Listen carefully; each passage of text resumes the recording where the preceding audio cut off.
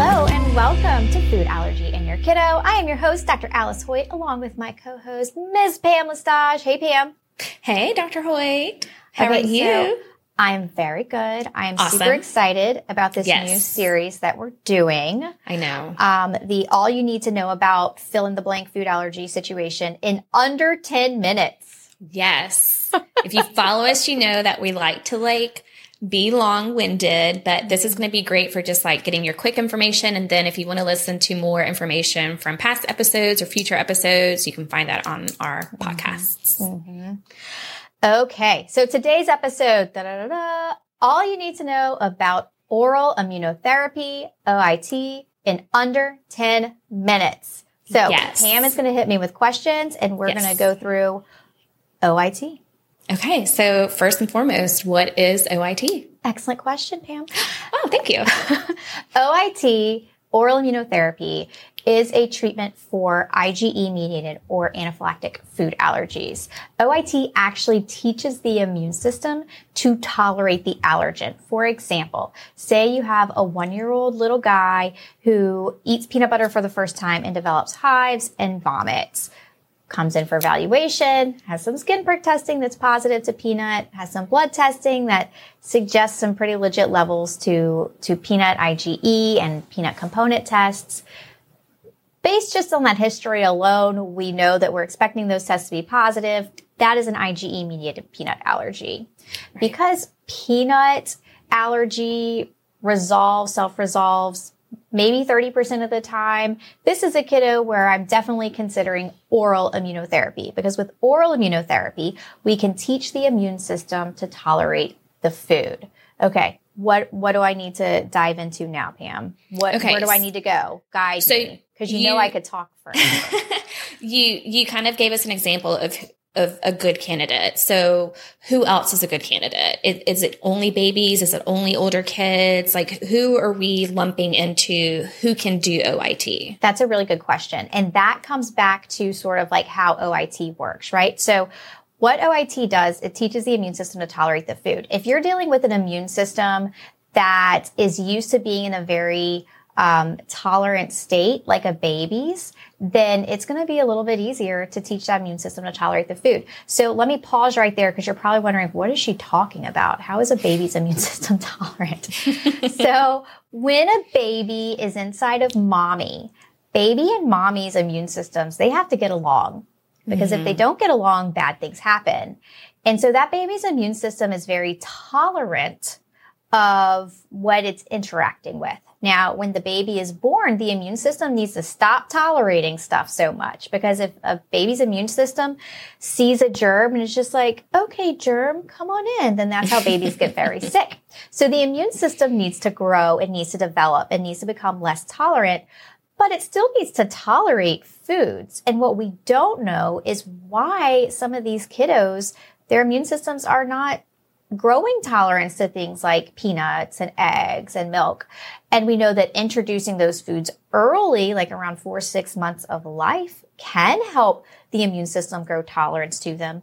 But in the case of somebody who, the peanut kiddo that I mentioned, they didn't grow tolerance to it. Well, why not? Well, we don't know. But can we teach tolerance? Yes, we can, especially in a younger immune system because the allergy has not set in. Now, fast forward to they're 5, 6, 7. Can you still do oral immunotherapy? Yeah, you can absolutely still do oral immunotherapy. And what about teenagers, adults? Yeah, you can teach an immune system to do what you want. That being said, once the immune system is set in, it's a little bit more difficult. And it can be a lot more difficult, actually. And what I mean by difficult is that you're more likely to have reactions to oral immunotherapy doses, these tiny, tiny, tiny doses of your allergen that you take every day. You're more likely to have reactions. Sort of the older you are, the higher your testing results are, the more severe your reaction history has been. But ultimately, can you still do OIT? You can. Really where the big caveat is why are you doing OIT? OIT, we talk about goals with our patients, right, Pam? Mm-hmm. We talk about, what's really your goal with OIT? OIT can teach you your immune system to be bite-proof, meaning you accidentally take a bite of the food, you won't have a severe, life-threatening allergic reaction. In most cases, you tolerate it and go about your merry way. Some people, though, really want to free eat, meaning they want to get that food in their diet and they want to eat as much of it as they want to. And the younger you are, typically, the more likely you are to be able to get to free eating.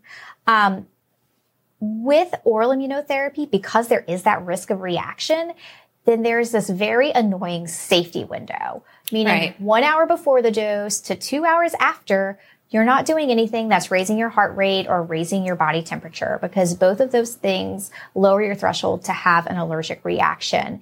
And so when you're thinking about why are you doing OIT, right? You want to add safety, but you also want to improve that person's quality of life. Right. So where families, you're able to go out with more confidence that an accidental ingestion won't cause a life-threatening reaction. But if the treatment is worse than the condition to that particular family, to that particular child's quality of life, then it's not the right treatment for them. Right. And so that's where OIT can be very challenging, sort of the older kids get and adults get, and especially when we're thinking about kids going to college. You know, I mean, what college kid, what college freshman wants to be remembering, okay, 1 hour before, 2 hours after, I can't do any of this stuff. Sleep deprivation, alcohol, all those things, they lower the threshold to have an allergic reaction. So it has to be a very good conversation with an OIT allergist talking about what is your goal and how is the treatment going to impact your quality of life. Right. We have about 2 minutes. So I want to gosh. I know. We want to briefly talk about what can they expect? Like, what are the phases of OIT, or maybe just how long can they expect to be doing this treatment? Okay. So the way OIT works is you start with a very, very low dose of the food. And in some protocols, you're going to do what's called an escalation day, where you start with like super low dose and do kind of like micro doses up over like 5 hours until you get to a dose. And then you come back the next day and then you do like a small dose again, like a lower dose, not as high as the last dose you did the day before. That's how Palforzia is laid out. And then when you're doing that dose, that second day dose, that's your home dose. And that you're going to do every day until you come back 2, 3, 4 weeks later to up dose, where you go up just a little bit. So you might have been on like 3 milligrams of peanut protein, and then you're on that every day. Take it during your safety window, and you come back to the office, then you go up to like 6 milligrams of peanut protein, something like that. And for reference, in a peanut, there's about 250, 300 milligrams of peanut protein. So you're starting at very small doses. And you can do OIT to lots of other foods too. Shellfish are problems because there's my timer. I know. And I know we're still under, like, we're like kind of way under. We're good. You but like, not way under, but like, we definitely want this to be under 10 minutes. We gave ourselves a buffer. Yes. So you do the starting dose, and the goal with the starting dose is to be, whether it's the escalation day or just one dose on that first day, is to be below your reaction threshold, because then you do that dose every day for at least 2 weeks, and you come back and you go up to a little bit more in the office. 2 weeks. You do that for sometimes 15 doses. It depends on the OIT doc, on the protocol. And then you're in what's called, when you get to like your top dose, you're into what's called maintenance. A lot of times I use half a teaspoon of peanut butter is my maintenance dose, because half a teaspoon's pretty easy regarding like logistics, right? Practicality.